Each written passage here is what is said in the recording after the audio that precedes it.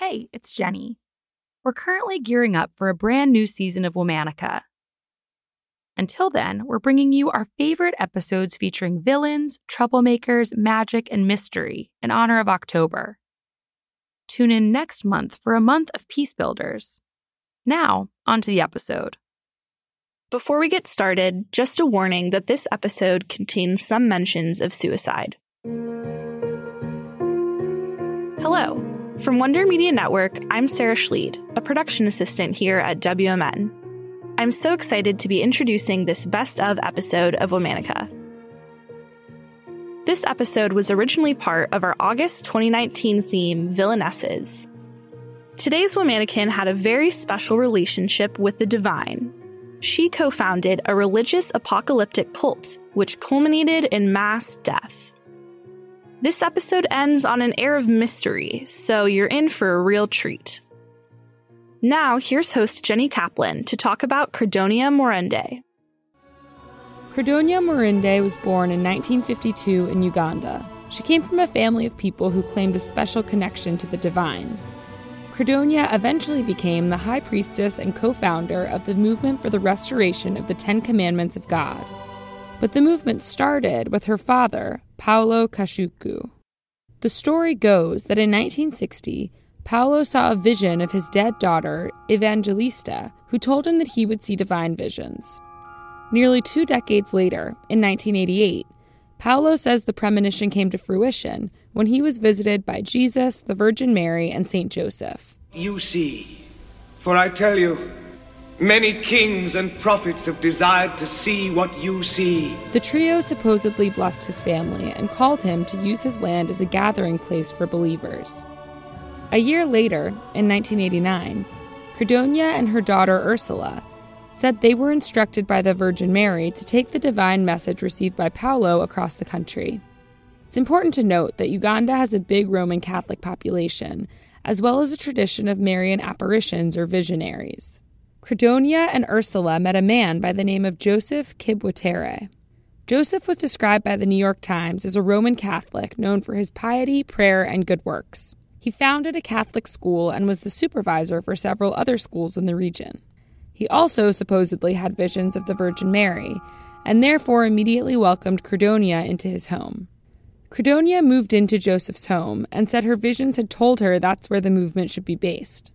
Credonia and Joseph also teamed up with an excommunicated priest named Dominic Kataribabo. Thus was born the Movement for the Restoration of the Ten Commandments of God. Its rituals were similar to those of the Roman Catholic Church in Uganda. Members took communion and held similar services. The big differences were the movement's emphasis on moral standards and its apocalyptic beliefs. Credonia was the source of the cult's predictions, which stemmed from her supposedly holy visions. She announced that the apocalypse would come with the millennium. The movement had between 1,000 and 4,000 members at its height. It eventually moved locations to an estate owned by Credonia's father.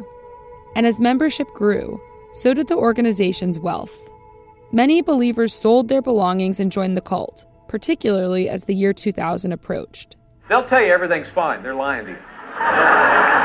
Everything ain't fine. We are this close to just going crazy, going to hell. It's going to explode. Everything, because they don't know. Because who knew we'd run out of 19s? And then it happened. The year 2000. Spoiler alert, the world didn't end. Members of the movement started asking questions, and some demanded their property and funds be returned. After a few months of disarray, members of the cult were told to fixate on another date, March 17th. Devoted followers traveled the country dispensing invites to current and former cult members, urging them to return to the compound by the 17th. One nun supposedly told people that the Virgin Mary was to appear that day. The group slaughtered cattle and purchased a bunch of Coca-Cola. One of the cult leaders bought 13 gallons of sulfuric acid from a shopkeeper in town. On March 15th, members of the movement ate the beef and drank the Coke they purchased in celebration of building a new church building. They spent much of the following night, the 16th, praying in that new building. Then, on the morning of March 17th, they went into the old church building. The windows were boarded up and the doors locked. At 10:30 a.m., nearby villagers heard an explosion. And then it was like a bomb exploded. Fire consumed the building and killed all those inside. An estimated 340 people died in that fire.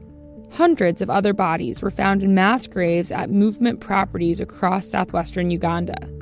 Police investigators initially believed the fire was a mass suicide before indicating it was a mass murder. Investigations showed that the mass graves across the country were dug over the course of a year and perhaps longer. In each mass grave, there was evidence of murders by multiple means. The running theory was that after the failed apocalyptic prophecy, leaders of the movement decided to kill their followers and then escaped. Credonia Mwerinde is believed to have survived the church fire and mass murder. Ugandan authorities think she left the sect's headquarters early on March 17th. The following month, they issued an international warrant for her arrest in connection to the murders. She's never been caught.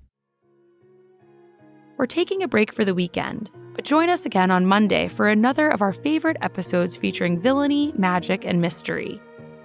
Special thanks to Liz Kaplan, my favorite sister and co-creator. Talk to you on Monday.